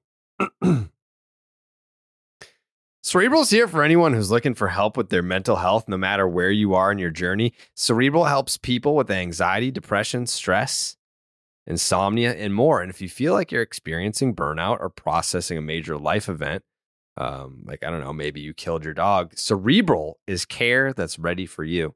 It's 100% online. You take a brief questionnaire, you get matched to a care team based on your needs and preferences. Through the Cerebral app, you can schedule your sessions, get your questions answered, and access additional mental health resources. Cerebral is one of the few services that provides medication management online through a licensed provider if clinically indicated. Connect with your therapist on your own schedule through your laptop or the Cerebral mobile app. Schedule sessions based on what's most convenient for you. Don't have to wait weeks to be seen. 80% of the members see a provider within 5 days. You can do your sessions on a laptop or a phone, so you can always find an area at home where you're most comfortable. Affordable treatments that are 1/3 of the price of traditional therapy. Treatment options are available with or without insurance. Cerebral is in-network with several insurers, and they're working every day to grow their partnerships. With in-network, your monthly cost will be even lower. Cerebral understands that finding a therapist isn't a linear journey. If your therapist isn't a match, Cerebral will help you find a provider that meets your needs. 50% of Cerebral's clinicians self-identify as people of color. It's important to Cerebral to have a diversity so you can get treatment that the people deserve. Our listeners, right now, got a deal for you. You will receive an exclusive 50% off your first month of therapy by going to Cerebral.com/Jared. That's Jared. Cerebral.com/Jared for 50% off your first month of therapy. for quality mental health care that's accessible and affordable. Join Cerebral today. I mean, I guess we can talk about Chris Sale now. Are you going to hang around, Coley? What do you want to do? I mean, I feel bad for Chris Sale. Like, terrible. Anytime anyone's like, oh, I just felt happy playing sports for the first time in a long time, and now this shit happens again. Not good. That has even. And the rest of the rotation. Can you remember a pitcher like Brian Bello? Or Bayo, excuse me? Giving up the softest contact of all time and just giving up runs. Like, it happens every game. And it's not even his fault. Yeah. So now the rest of the rotation is just bad. I guess Paxton, it relies on Paxton now. I guess. Paxton's a mixed bag. We got Cutter in there now. Yeah. We get fucking Chris Murphy. We get the Murph dog. Stop the barking. It's a whimper. What? Does that bring back fucking bad memories? Bullet didn't have time to whimper. No, it was just like wham. It's tough. I feel bad for Chris Sale. I mean, it sucks. The whole situation sucks. Like, hearing him talk about it sucked. Losing him as your frontline guy sucks. I feel like the vibes. When did the season really take a turn for the worse? It was the Cardinal series, right? That's when it felt like it was like, all right, you were riding so high, you had the chance to like take it to the next level, clean up, stay hot, and then you got sidetracked. But there were like miniature ups over that. Like, you go and take a series from the D-backs and the Padres, San Diego, right? Like, those were nice, but then it was like things fell off the wheels against the Angels in the middle of that. It just felt like when parts of the team started to fire differently. Like, you couldn't get them to pitch well and hit well in the same game. Yeah. Before then, you could do, or they weren't even pitching well. It was really the bats leading the way, but you were able to pull those wins off. Once you started pitching well, you couldn't hit. You're really not doing any of those things super well right now. Mm-hmm. It felt like, and I'm not blaming him, I think he's good, but it felt like Kenley got his 400th save, and they were like, season's over, fellas. Like, he hadn't blown a save, got his 400th. He blew the next two. He blew one save. He blew the Guardians save. So maybe it was a tie game. He came in and he got the loss then. But I know he had two shaky appearances immediately after that. And then the West Coast happened after that. Like you said, took 2 out of 3 from the D-backs, took 2 out of 3 from the Padres. And then, that Angels series felt weird, and it hasn't felt right since. And I don't think it's Kenley's fault. I don't think there's any correlation between the two. That's just the point I can point to. And it was like, it feels like up until that point, they were playing relatively competent baseball. And then after that, not as much. Yeah. I mean, you go out on the West Coast, and it's not an awful West Coast trip, but it wasn't a great West Coast trip. And you take 2 out of 3 series, and it's still a losing trip. Yeah. And you're thinking to yourself, got to get back to Fenway to get that home cooking going. And then you lose a series to the Cincinnati Reds, and then the next team to come to town is the Tampa Bay Rays, who just straight up wiped their ass with you this year. 1-7 against Tampa. So, like, even coming back home, like, the West Coast trip felt weird, but then you come back home and it's like, all right, we get the vibes going again. It's different. We're back at home, and it just did not go your way. It did not go your way. And I'm not going to say it's not going to get any easier, because I like their odds against the Guardians. Like, that team can't hit for shit. But then you go to the Bronx, and they're playing good ball right now, even though they don't have Aaron Judge. I mean, they probably won't have Judgy. That's the word on the street. Like, I don't feel good for Judge, but I'll take that. But I don't know. I thought even in this series, kind of reminding me of the Cardinal series a little bit, where I just didn't love Cora's management of Kenley. I thought it was too much, where they had him go in that second game against the Cardinals after blowing the first one. It's like, all right, everyone thought he was going to get a breather. He didn't. You go to him twice in that first game or the first doubleheader. Great. He got you the save in game 1. Game 2, like he had already thrown 16 pitches. Do I really want my 35-year-old closer that's been dealing with up and down velocity, some back problems, hasn't looked exactly sharp? Do I push him twice in the same day? Now, Nick Pivetta was ready. He was, good to go, available. A lot of people say, well, look what Nick Pivetta did today, right? Would have it been any different? I don't know. I didn't love the decision to push Kenley there. Not for the fact that, I understand you have your options, the bullpen's tax, whatever it may be. But he had hit 97 in that first outing of the day. Should that have been enough for you to been all right, this is the best he's looked since all that stuff happened. Do we need to push him twice in the same day here? And then they let him wear it. They didn't go and save him. They told you got to go get out of this. I think he ended up throwing 43 pitches combined on the day. Not great. Not great.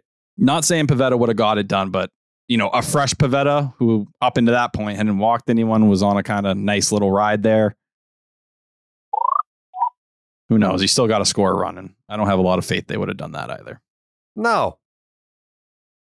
I need another clean slate. It's almost like you needed a clean slate after the West Coast and it wasn't even that bad, and then it's just worse. Now you need another change of scenery. Hopefully it looks better in Cleveland. Hopefully, you get a nice little reset in Cleveland, Ohio. It's on the young guys in this rotation. Chris Sale is not here to kind of be the backbone anymore. If you guys can't step up and get the job done, this team it's going to fall. It's going to fall pretty quickly because you can't get by with garbage starting pitching. The offense is not going to be able to do what it did the first month. No. Or at least produce runs with some of the luck they were having and the guys that were hot at that time. Yeah. I don't Whitlock, Houck, Bayo, Cutter. Go. Yeah. It's what are the best case? What are those guys? Whitlock's maybe a 3. Bayo can maybe be a 2, but Cutter's probably a 4 best case. Houck. That's why that might be a 5th best, 5th starter if everything kind of goes right, at least where he's at right now. This is a separate conversation, but it's kind of related to what you just said with the rotation. It's we got this guy, that guy, and this guy. People were like, "Oh, when are you going to start doing Red Sox interviews? You're interviewing all these other players for Baseball's Dead, and you're not doing any Red Sox interviews." It's who? The team has no stars. Your 2 best players, Rafael Devers does not do English speaking interviews. Masataka Yoshida does not speak English. Chris Sale, good luck approaching him. That's the next biggest star. And then after that, it's Verdugo, who he's not super, I don't want to say super approachable, but he's never around. I don't have any way to contact Alex Verdugo. He's a strict routine guy too. Yeah, I've seen him once this year. That's it. And it was in passing.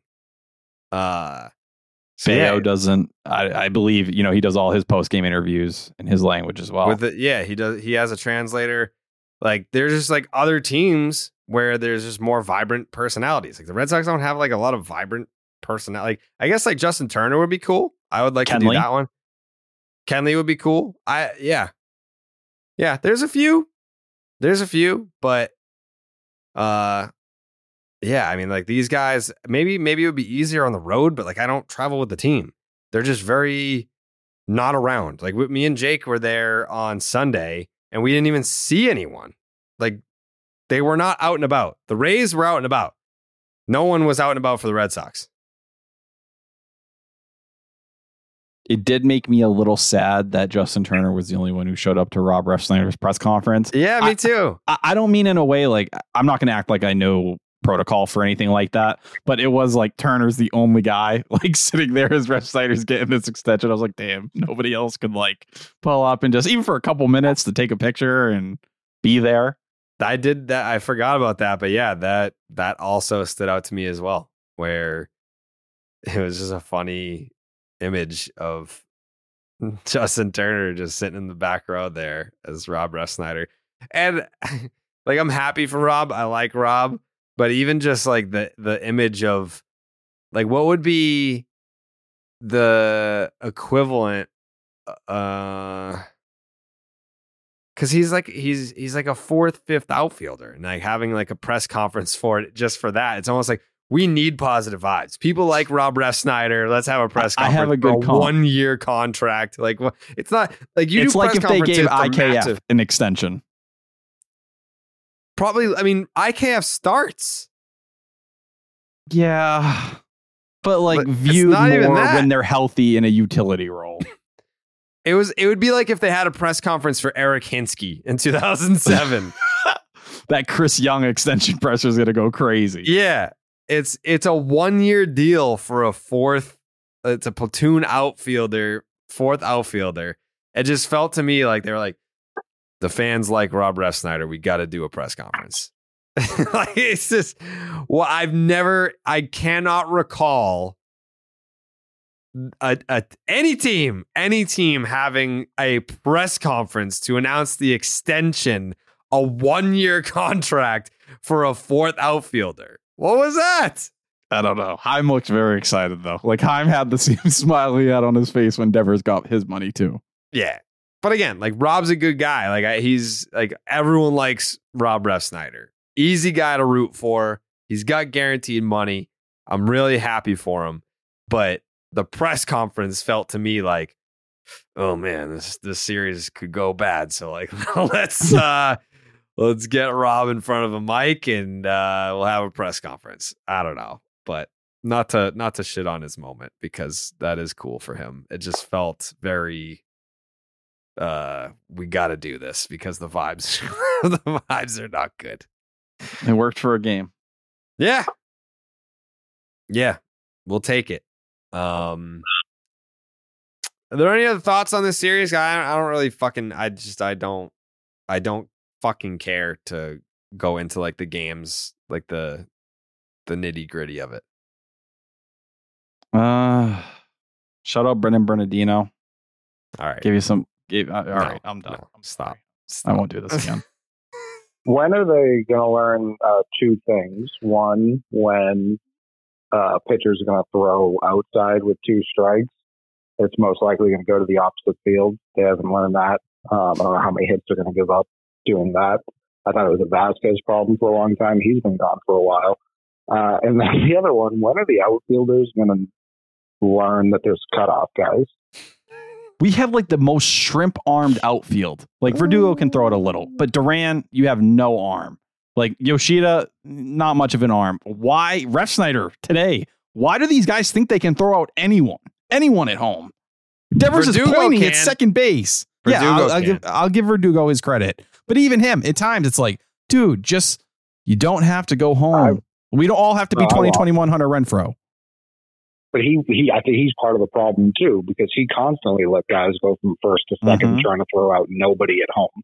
Like, we don't throw people out at home. We don't, and we try every game, and every game that costs us more runs.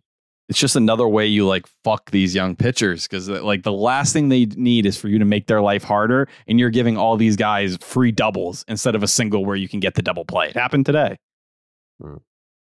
It happens every game, and so does it happened to Bayo. He threw a ball low and outside to a lefty. I can't remember which one today, and it was, I believe, he had two strikes, and he just pokes it right down the third base line. Everyone's still shifting like there was a lefty up, and this has been a consistent problem for years now. And they're not on the same page defensively in any regard. Like none of the regards are they on the same page. I do think it's an interesting thing that it has been a common theme for 3 years, even with different groups of players. Yeah. I think that's where, like, you know, I'm not putting it on Cora because a lot of it is roster construction guys that are in positions they probably shouldn't be. But I think Cora said it himself. It's like, you know, year after year, it's tough to justify this continuing to be a massive problem when you talk all offseason every time about it being fixed. I think that's why you see him apologizing like he is. This has been going on since fucking 2014. Like that's as far back as I can recall. I remember like Rusney Castillo and Jackie Bradley and Mookie Betts. Like they were doing that shit back then under fucking Johnny Steelcock. back in the day.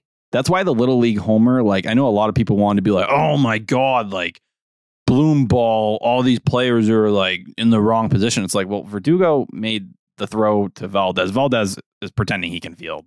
But like Connor Wong gets the ball. He absolutely fucking airmails it into center field. Like Nomar tossed it into center. And then Duran, who's been good in center field, just not backing up a ball. Like, just he's sitting in right field with Alex Verdugo. And they're just like, oh, and Verdugo's the one who runs the ball down and throws it back in. It's like, that's like IQ. Like, that's simply just like knowing what to do in certain situations. The fact that it's been this many years and some of these guys can't, put it together or realize in the moment, that's scary. Love the Sox. And I love Max too. HBO Max. There's a new service called Max, Coley. Did you know about this? No, I was too busy reading about Moon 3. They put a new moon up there. The third one. Ooh, third one? Shouldn't they have a second one first? No. That's what they want you to think. Ah. Okay. Well, there's a new streaming service called Max. And it's a sure bet. With everything on HBO Max, including HBO, the DC Universe, Adult Swim, together with TLC, Discovery, Food Network, and more, Max has some of the best content out there. There's literally something for everyone in your household. Plans start as little as $9.99 a month. Subscription required, obviously. Visit max.com to sign up today. They got all the HBO originals: Succession, House of the Dragon, Euphoria. Oh yeah, Curb Your Enthusiasm. Big Bang Theory's on there. Used to be a big Bang Theory guy. It used to be? It's not like a show anymore. Well, you can watch it on max.com. Sign up, get your subscription. And there you go. All right, Stop and Shop, Look Ahead. Let's do it. Yeah, let's do it. Why not? Stop and Shop, Look Ahead. Brought to you by Stop and Shop. Head on down to Stop and Shop. Use promo code section 10 to get 10 cents off your tangerines when you buy at least 5 pounds of tangerines only at Stop and Shop. Wait, so what's today? Today is Monday. Okay. All right. Tuesday, June 6th.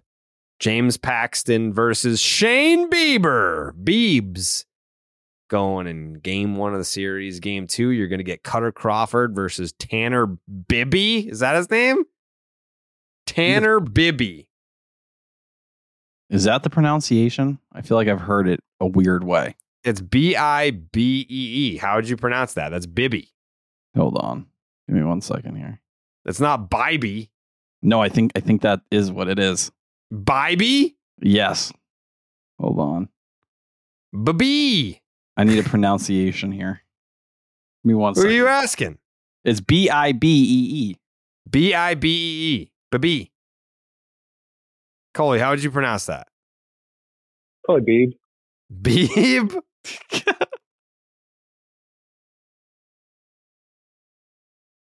Beeb.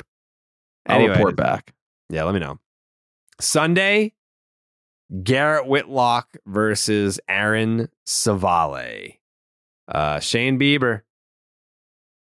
Still good. Not an ace. Still very good. Not a big strikeout guy no more. 4-3, 3.72 ERA, 129 whip, 6.4 strikeouts per 9. He is sporting his worst ERA since his rookie year and his worst FIP, 4.14 of his whole career. Probably comes back to the K's, as previously mentioned. He is 2.5 strikeouts per 9 worse this year than he has been in any other season of his career. He only has more than 4 strikeouts in a game twice this year in 12 starts. And they were both in his second start of each month. This is his first start in June, so we should be safe. Shane Bieber got lit up his last time out against Baltimore. 4 innings, 8 hits, 7 earned, 2 walks, 4 strikeouts, gave up a bomb. Each of his previous 2 seasons, Bieber's curve and slider have had a whiff rate of over 40%. This year, the slider is 29% and the curve is 31%. He was... All right, bye, Coley. It's Tanner Bybee. Bybee! Oh, Bybee! He was 78th in whiff percentile last year and is down to 29th this year. He has never been a big velocity guy, but his 91.2 mile per hour heater is in just the 6th percentile. He has 8 walks in his last 3 starts, which isn't helping his cause either. He faced the Red Sox on April 28th, went 7 innings, 5 hits, 2 earned runs, 2 walks, 4 strikeouts, and a W. I remember that. I was there.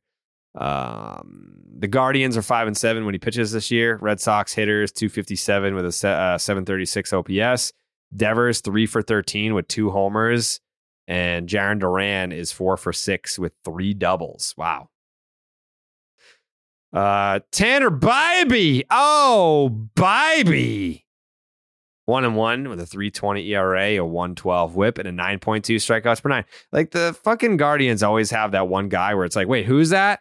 Oh, he's nasty. Okay. Apparently that's Bybee. He's a rookie. Top 100 prospect entering the year. Okay. He's a rookie. He has a 3.23 FIP to back up the ERA. Only has 3 home runs allowed in 39 and 3rd innings. He's allowed 1 in each of his last 2 starts, though. He has allowed more than 2 earned runs twice in 7 starts. They were 3 and 4. He has 3 games of at least 7 strikeouts. He has 5 games of either 0 or 1 walks in a game. Mostly a 4-seam slider guy, throwing them a combined 77%. 4-seam is 95.2 miles per hour. Changeup is his most deadly pitch, though. 15% usage, 148 batting average, 148 slug, 43% whiff rate. The Guardians are 2-5 when he starts and have lost 3 straight, and he's never faced the Red Sox. Aaron Savale, 1-1, a 2.04 ERA, a 1.08 WHIP, and a 6.1 strikeouts per 9. He's only made 3 starts this year after an oblique injury in April. This would be his 2nd start back from the injury. First start back was on the 2nd against the Twins. 5 innings, 4 hits, no earned runs, 2 walks, and 4 strikeouts. Got a no decision. He's yet to allow a home run in 17 2/3 innings pitched. He has a sinker 4-seam that can touch 92, but he throws his 87-mile-an-hour cutter 43% of the time. His curveball is devastating. Hitters are only 1 for 15 against it this year, with the only hit being a single. Only a 14% whiff rate for a 90.6 average exit velocity. Sounds like he's due for a regression, maybe. Guardians are 1-2 when he starts and have only scored 5 runs total in support of him. So that's not good. Red Sox hitters 7 for 19, couple doubles. Duran and Reese McGuire have those doubles. James Paxton. By game score, his last outing was the best of his season so far. 5 innings, 4 hits, 1 earned run, 8 strikeouts, only 1 walk. Was also the first of his 4 starts where he didn't allow a home run. He had 22 whiffs in that game, his 5th best of his career. A little concerning that he's hardly getting anyone to chase and is getting hit very hard. 18th percentile for chase rate and average exit velocity, 7th in barrel percentage. He is, however, 93rd in strikeout percentage and 81st in whiff percentage. Red Sox are 1-3 when he starts. Guardians hitters 5 for 26. Joe Ram 2 for 14 with a double. Cutter Crawford 1-2 with a 3.48 ERA and 0.95 whip and an 8.8 strikeouts per 9. Was a successful opener in the second game of a doubleheader against the Rays. 3 innings, 2 hits, 1 earned run, did not walk a batter, struck out 3. This was his first start since April 9th. His bullpen stats have been great. 8 games, 5 games finished, 21 and a third innings, 11 hits, 4 earned, 4 walks, 18 strikeouts. Cutter has some fucking great percentiles. And I know how much you love percentiles, Tyler. You ready for these? Let me hear him. 99th percentile in chase rate. 99th. Oh. 92nd in walk percentage and 88th percentile in hard hit rate. Guardians hitters, 8 for 38. Mike Zunino looks like 0 for 4 with a strikeout. Okay. Someone was complaining that they don't like the order that they would rather me do like Paxton, Bieber, Cutter, Baby, and Whitlock and Savale. They would rather me do it that way. But like game by game, and we make predictions.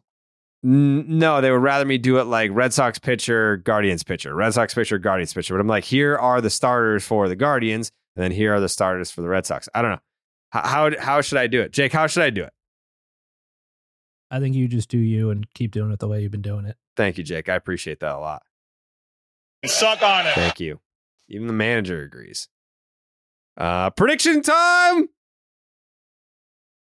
Jake, what do you got in the series? They need a sweep so fucking bad. Yeah. They really do. And I'm going to go sweep.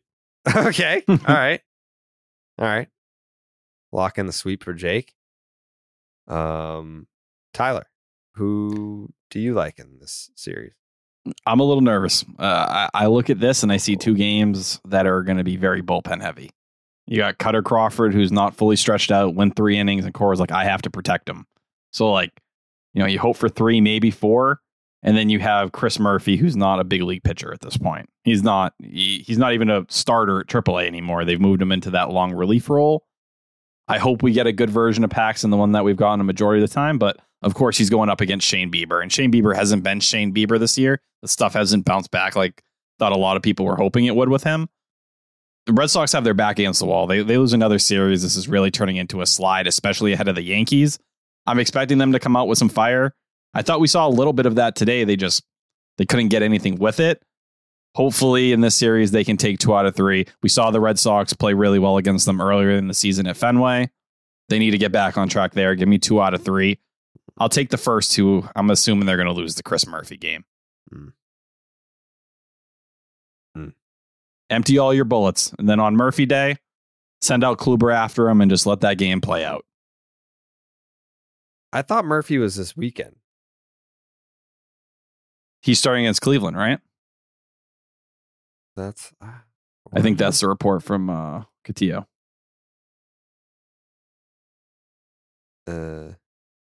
Yeah.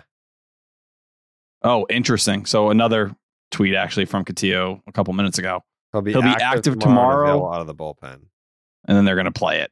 So they don't. It's similar to the Kluber situation in the doubleheader. If they need him, or if the game gets out of reach, they'll probably go that route.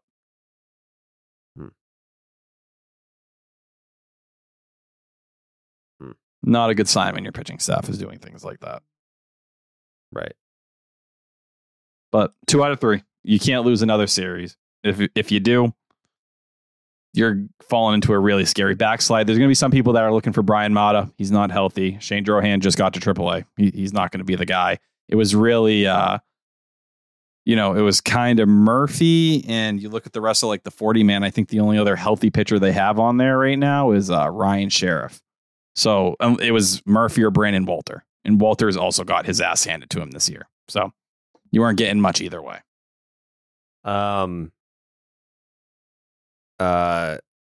Happy birthday, Chris Murphy. What day? Today. Oh, well, there you go. Happy birthday. I was thinking to myself, wait a second. I think me and Chris Murphy follow each other on Instagram. So I went, looked at his Instagram. We do follow each other on Instagram. And then I looked at his story, and he has birthday posts from today. So happy birthday, Chris Murphy. Congratulations on getting called up to the big leagues. He has a hard time throwing strikes, but it is higher velocity from the left side. Well,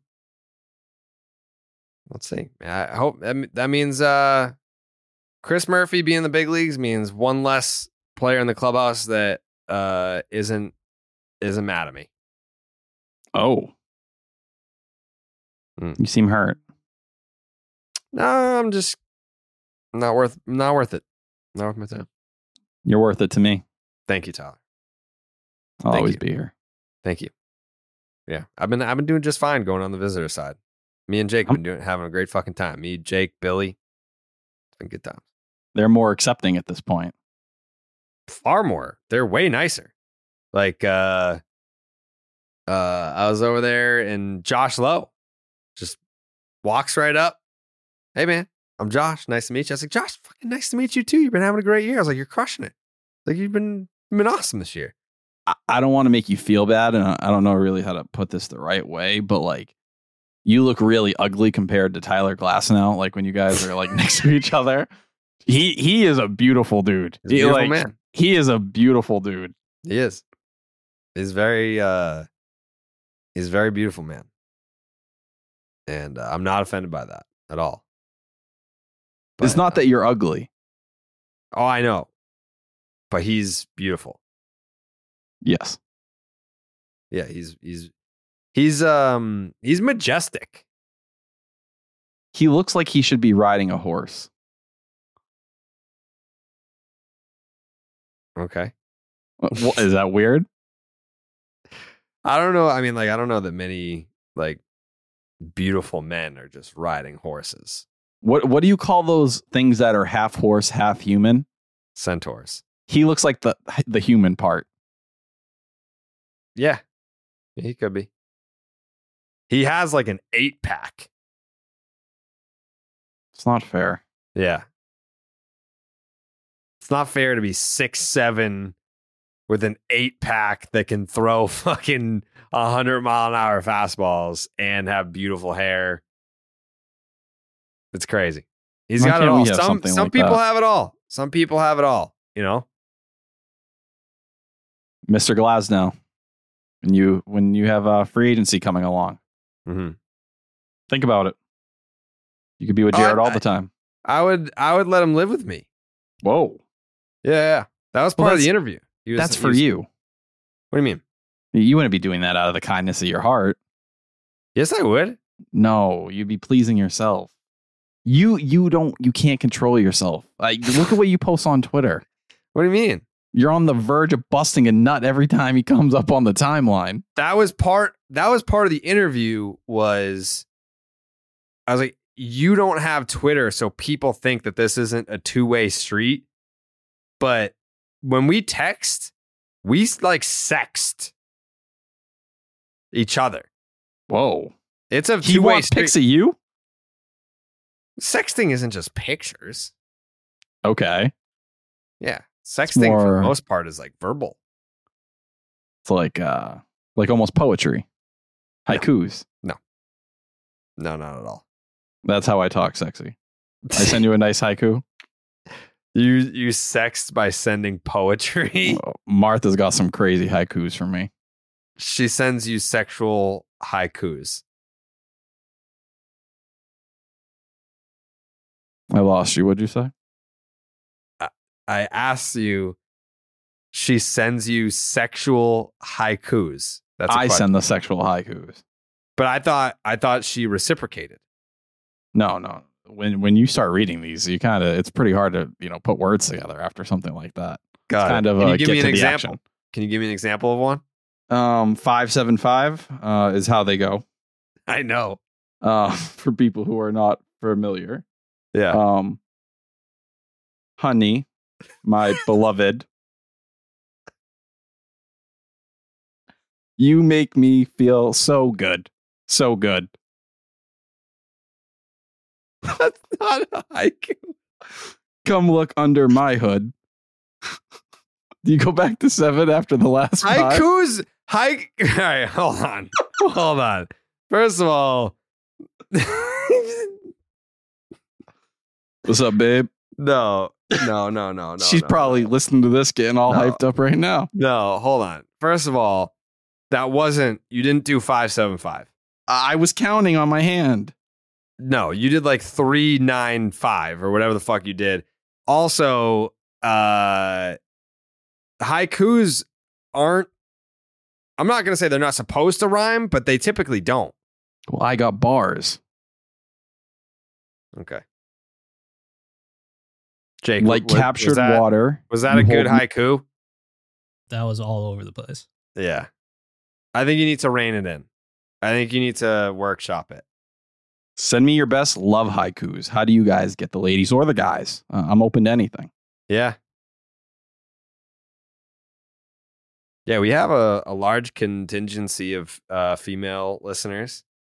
And I would imagine that they kind of like how when I watched the Red Sox, they probably felt nothing when they heard that haiku. Women love a good poetry. Jake.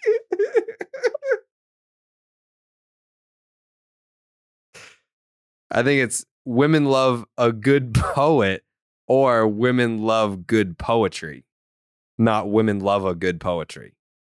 Just meeting you somewhere in the middle there. Yeah.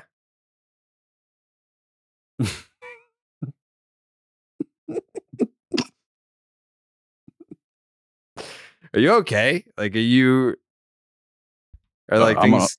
I've started taking a lot of drugs. Yeah. This recent Red Sox kid. Mm-hmm. Like things are good at home?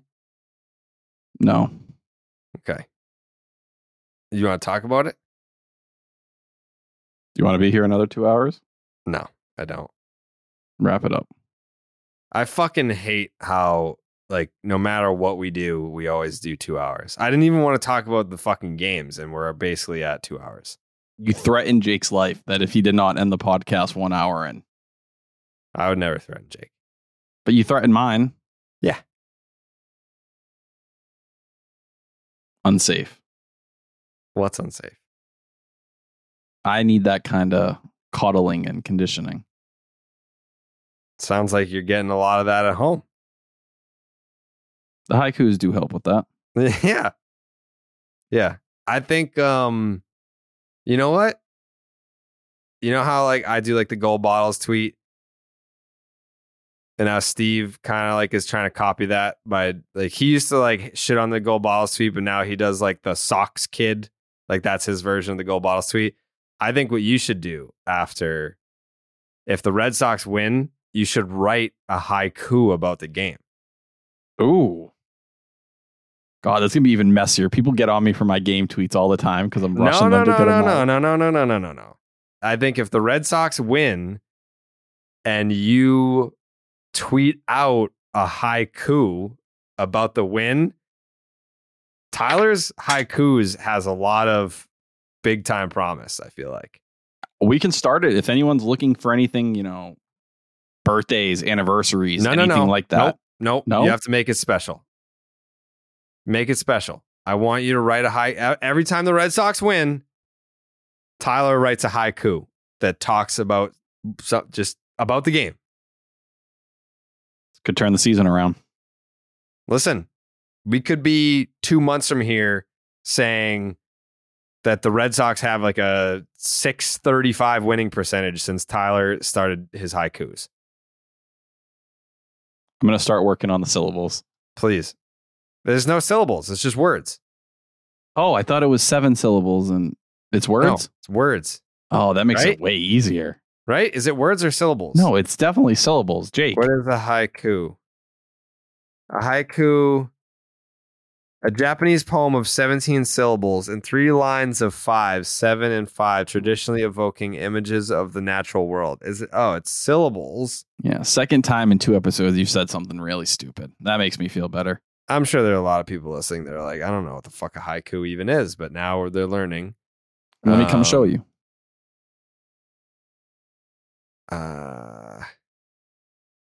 Haiku, unrhymed. So I was right about that. You were wrong because you tried to rhyme if it. you can make it rhyme, it's extra points. This says haiku, unrhymed poetic form consisting of 17 syllables arranged in 3 lines of 5, 7, and 5 syllables respectively. Yeah. My pen game go crazy. All right. Well, we're going to find out. And Tyler's victory haikus are going to be something special. Like, you can still do your fucking baseball emoji post game wrap up. Oh, what's the tweet. negative? What is the negative connotation on that? No. There's not. There's because I know that you still want to do those. Like, those do well. I want you to do them, but if you do a haiku about the game, I'll retweet it. They just have to win. It's asking a lot. But if they win, you'll get one. Okay. That's all I want. That's all I want. And don't forget. I don't forget. All right. I'm just saying. I was gonna like decide what the punishment was if you forget, but if you're that confident, then I won't even think of a punishment. No. You can think of one and you can bring it to the table, but I won't fail you. Okay. Which game do you think they're gonna win? The first two. Think we're gonna get 2 wins in a row. Did I make a prediction? No. I think they're gonna win 1 out of 3. Which one? The first one. Next time we record, the Red Sox will be under 500. Yep.